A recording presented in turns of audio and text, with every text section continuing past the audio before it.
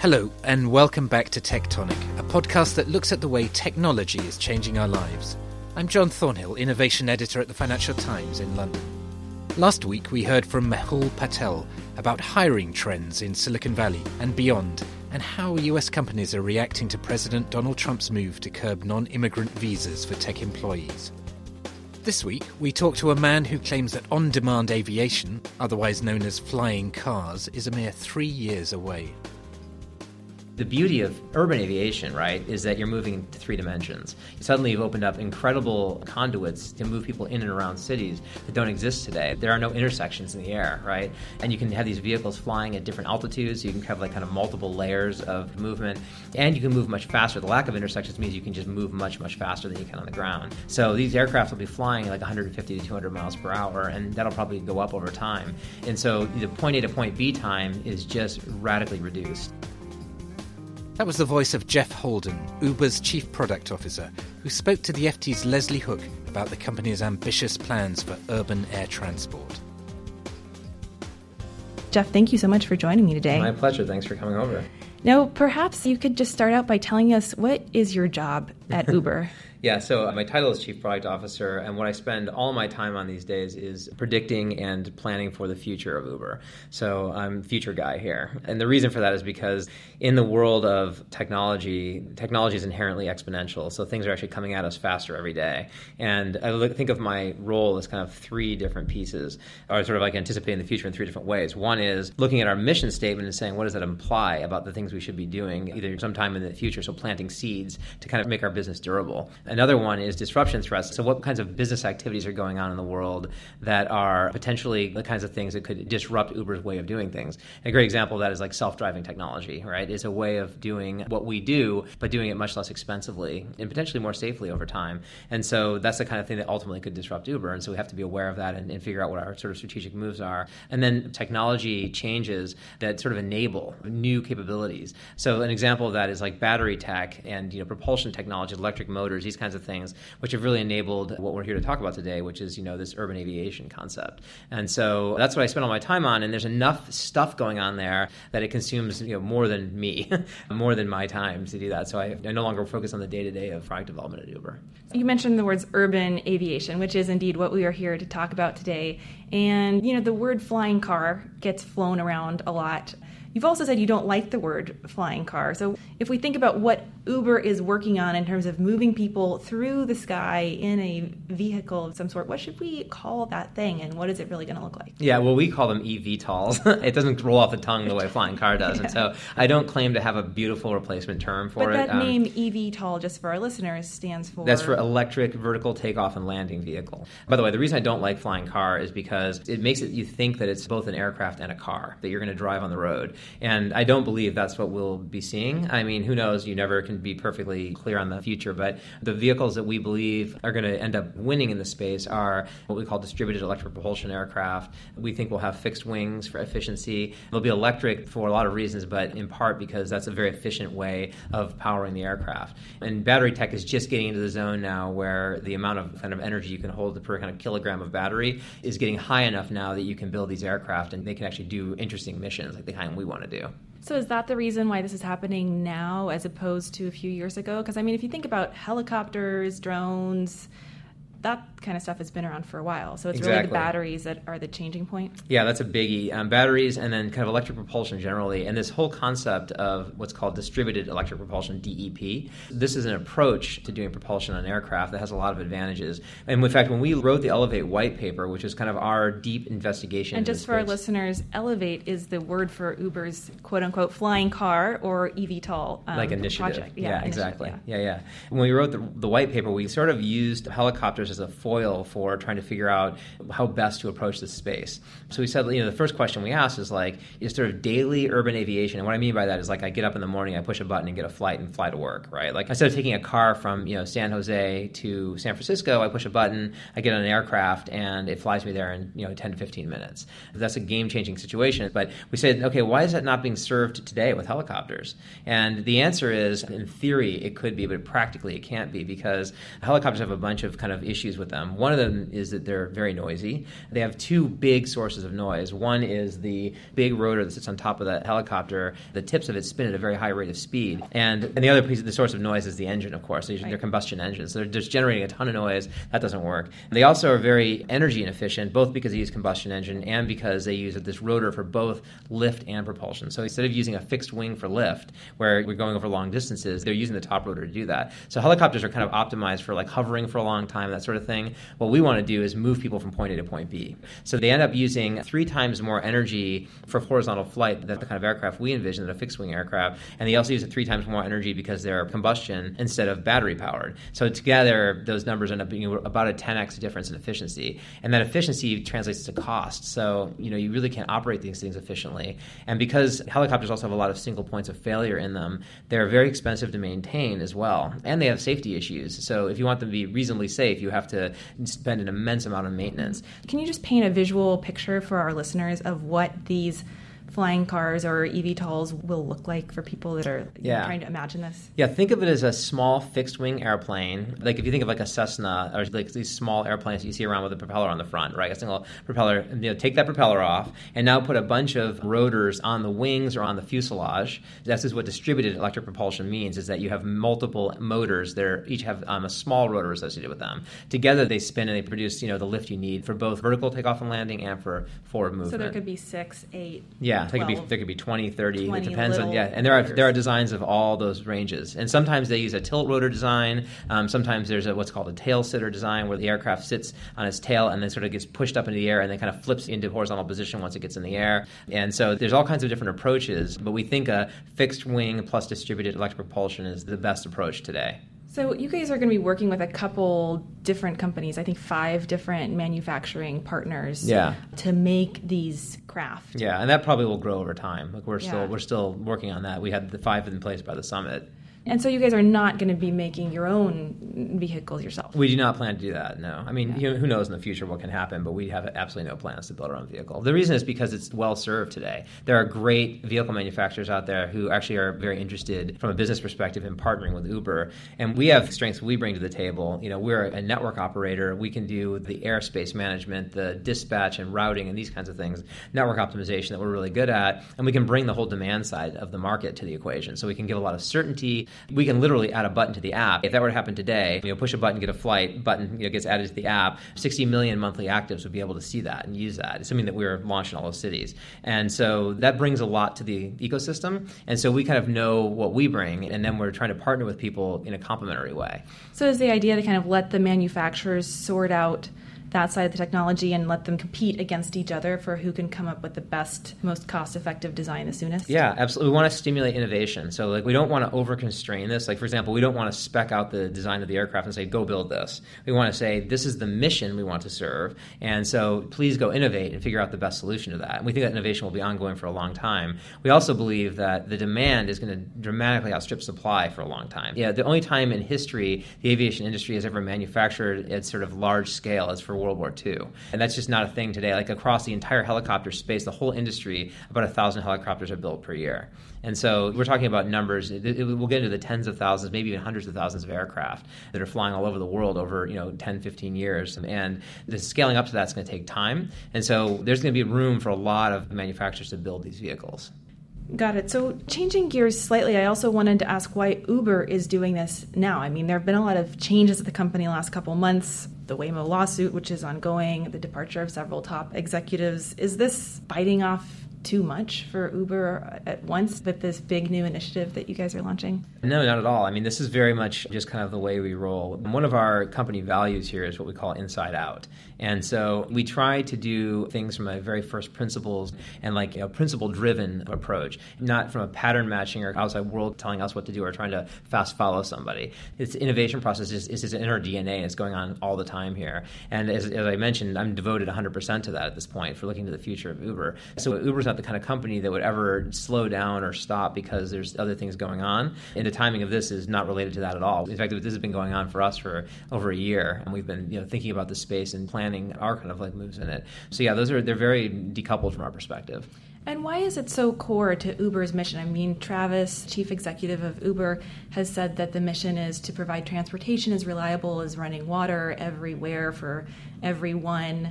That was good. You nailed the mission statement. Yeah. Well, I've had to type it out in a lot of articles that I read. So I love that. Also heard him.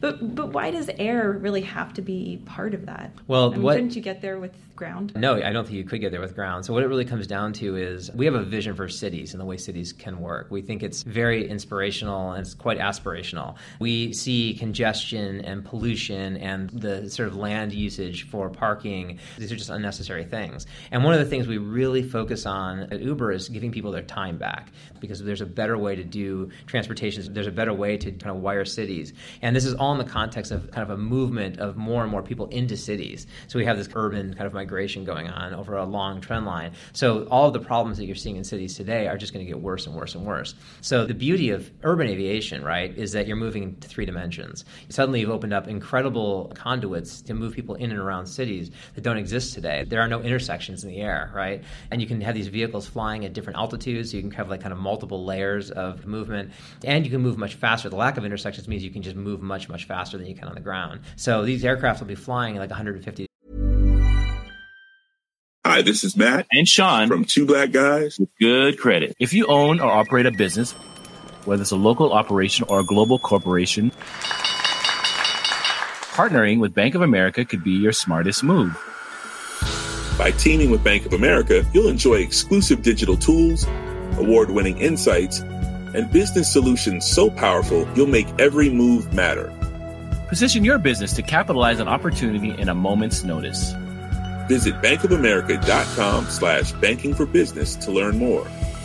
What would you like the power to do? Bank of America, N.A., copyright 2024. 200 miles per hour, and that'll probably go up over time. And so the point A to point B time is just radically reduced. And so we think it's going to really serve the commute use case super well, where people are taking long trips in and out of cities, like from the suburbs into the city, et cetera. I think that's where it'll start. But then also, across cities, like, getting across San Francisco can take 45 minutes to an hour. Just like a 49 square mile city, it's like 7 miles across one of the horizontal or vertical dimension. So you'd think like that would be kind of a quick trip, but no, it's a very, very long trip because of congestion. In the air, that could be a 2-minute trip. So we see this again when I think about what I do at Uber. I'm trying to think about, what does our mission imply? What kinds of moves can we make to make the user experience of cities better? And this is right up that alley. And as soon as the technology got into this zone where it made sense to start working on this in earnest, we started working on it in earnest. You mentioned a couple of the challenges to making this all happen. And so far, the battery challenges, the regulatory airspace challenges, there's also cost and noise. Which of these barriers is ultimately going to be the most difficult? I mean, you guys have said that you'll be demonstrating this by 2020. So come summer 2019, would be the holdup? I think it's going to really come down to how fast we can execute on the vehicles. But at the end of the day, none of the barriers actually worry me that much. That's probably like overly ambitious or something, I don't know, or overly optimistic. But when I look at them, they all have very reasonable solutions that, and kind of like plan A, plan B, plan C type situations. So I don't think we're going to find that any one of these things like tanks it. So it really comes down to 2020 is going to require a lot of execution. It's going to mean that these vehicles have to get into a state where they're ready to fly. And we want them to fly with passengers in them. And we're only going to do that if they cross our safety bar. And these are vehicles that haven't been made and flown with people yet. Correct, right. So and different companies are at different stages of that. Some companies have demonstrators that are flying but not flying with people yet. And some are at the drawing board, and they're entering this thing, brand new. Some companies have done multiple vehicles all the way through. Some are total startups that have never done the aviation thing before. And so it's really interesting. It'll be a very, I think, fascinating kind of process to watch. Now, the regulatory side of it, there's, of course, risk of that slowing things down. But for doing the 2020 demonstrations, we're not talking about certified aircraft. They could get to that point, but if they're not, that's fine, because they'll be experimental aircraft, and those can be flown without full certification. Ultimately, though, I see a pretty clear path to getting the certification done for the vehicles and for the operations of the vehicles. That's not to say there's not a lot to figure out. We still have to build vertiports all over the place, so we're calling them skyports now. And this means kind of doing a lot of real estate work. But again, that's just like work to do. It's not like some kind of unsolved physics problem. Mm-hmm. And so I feel like all of these are in the realm of solvability, and it's really just how well can we execute. But with the regulation, there's currently no clear standards for this type of craft, right? So the government would have to create those standards and then regulate them? Not quite. So it's changed quite a bit in the U.S. and in Europe. And EASA and FAA govern about 80% of the airspace in the world. So this is kind of most of the airspace. There's a new approach that's being used where essentially industry consensus groups are being used to create the standards. And so Part 23, which is what governs fixed-wing aircraft, is now under that type of structure, whereas rotorcraft, Part 27, is not. It's the old style. So the way it used to work with regulations, certification for like a vehicle, for example, is you would have to actually essentially lobby the FAA and EASA to create this basis for certification for you. And so they'd have to do a ton of work on that front, and then actually the type certification standard for a particular aircraft. Now you can actually do that in industry and submit it to the FAA and EASA for approval. And that process is a much, much lighter weight process for the government entity, which is really good because they obviously have a lot of demand for their time. And so streamlining that whole process makes it much better. Right after our Elevate Summit, there was a Part 23 workshop specifically focused on how do we think about using the Part 23 guidelines or certification standards for these types of aircraft. And so that's where I think it's going to go. It won't be the only way to go. We'll see people use different approaches for certification, but I think that's going to end up being the mainstream way that it gets done. So there is a way forward with regulation. So you were optimistic about these timelines, demonstrations in 2020, I think commercial in 2023? Yeah, that's what we're shooting for. Yeah, we think 6 years to commercial execution and not at scale yet. And then over the next 4 to 5 years after that, we'll just be scaling. I mean, look, we're in over 500 cities and 73 countries around the world. Every time I say that number, I have to check because it literally goes up every day. The number of continents does not go up every day, thank goodness, because we're in all of them but Antarctica right now. And we're not about to launch in Antarctica. So anyway, so that's, we think that we'll get to scale, kind of over those few years subsequent to the 6 years. I'm giving 6 years to give us time for the whole certification process and so forth, the vehicle development. So if you had to place a bet on which will come first, would it be a driverless car with no human driver, no safety driver in the seat, driving around some city in the U.S., maybe San Francisco, or publicly available, widely used flying cars? I think the self-driving car is going to be first. The technology is being worked on aggressively by multiple companies. There's rapid iteration loops on that, so it's just likely to converge first. But, they're not as far apart as you would have thought like a year ago.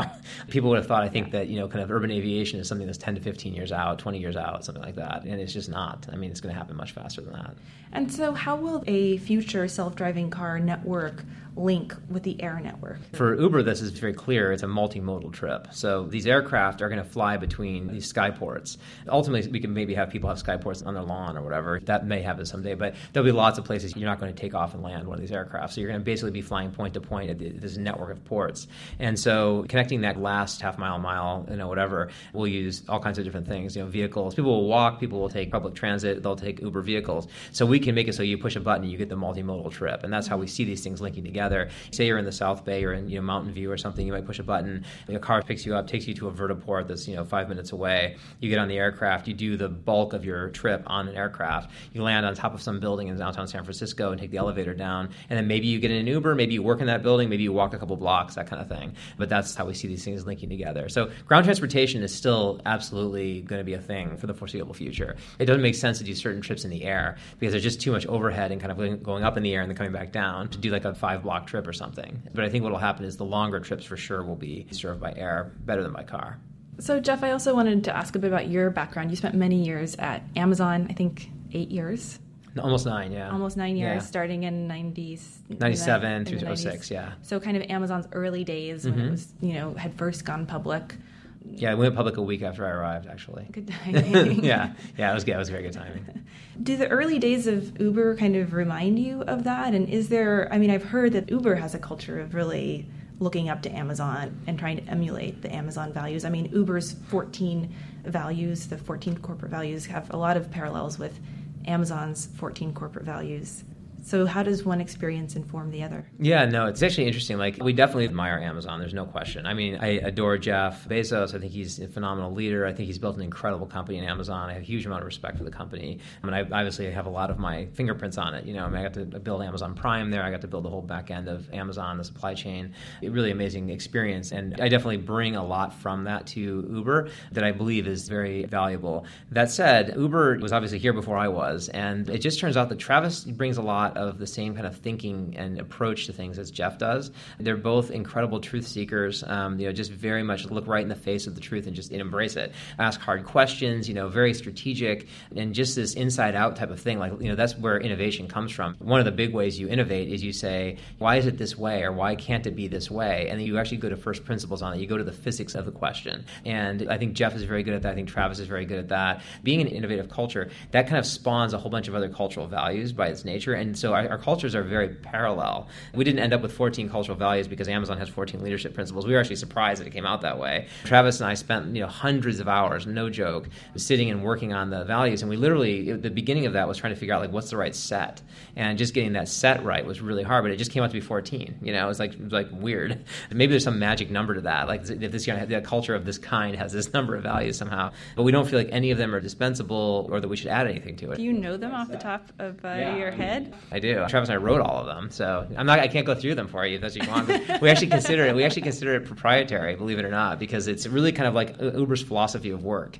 And we talk about some of them sometimes and so forth. Although they have been published, they were published in. Yeah, that's right. I guess we have published them out. Yeah, I don't think we've ever published the detailed descriptions of all of them, though. Really? So that's considered a corporate secret? Yeah. All right. Well, on that note, we've talked a lot about the long-term strategy at Uber. What's the thing that you're most worried about? What keeps you awake at night? We're working on the things that keep me awake at night. That's the great thing is, I worry about disruption threats. I worry about the new technology that we just don't embrace. Artificial intelligence is a great example of that. We're in the super, super early innings, of artificial intelligence really penetrating into the way we do things. And so I recently created our artificial intelligence labs here at Uber. We did an acquisition. We brought in a chief scientist, Zubin Giramani, who's a rock star in the AI world. And we're now just at the beginning of our journey of really infusing artificial intelligence and machine learning techniques into everything we do here. And that's obviously key to self-driving. It's key to the way you do network optimization. Kind of all of our business deals with information. And intelligence around information is what artificial intelligence is about. And so that's one of these emerging kind of paradigm shifts that we have to be very much on top of them.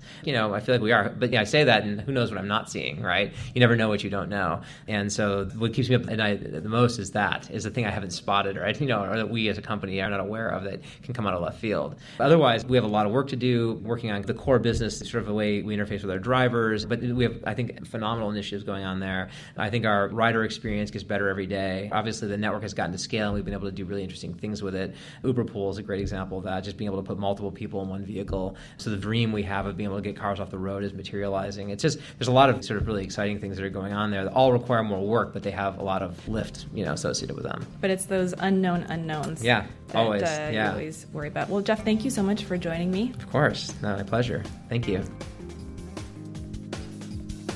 We'll be back next week with another episode of Tectonic. In the meantime, if you'd like to comment on today's show or suggest any topics you'd like us to cover in future episodes, please email us at tectonic@ft.com. This episode of Tectonic was produced by Fiona Simon.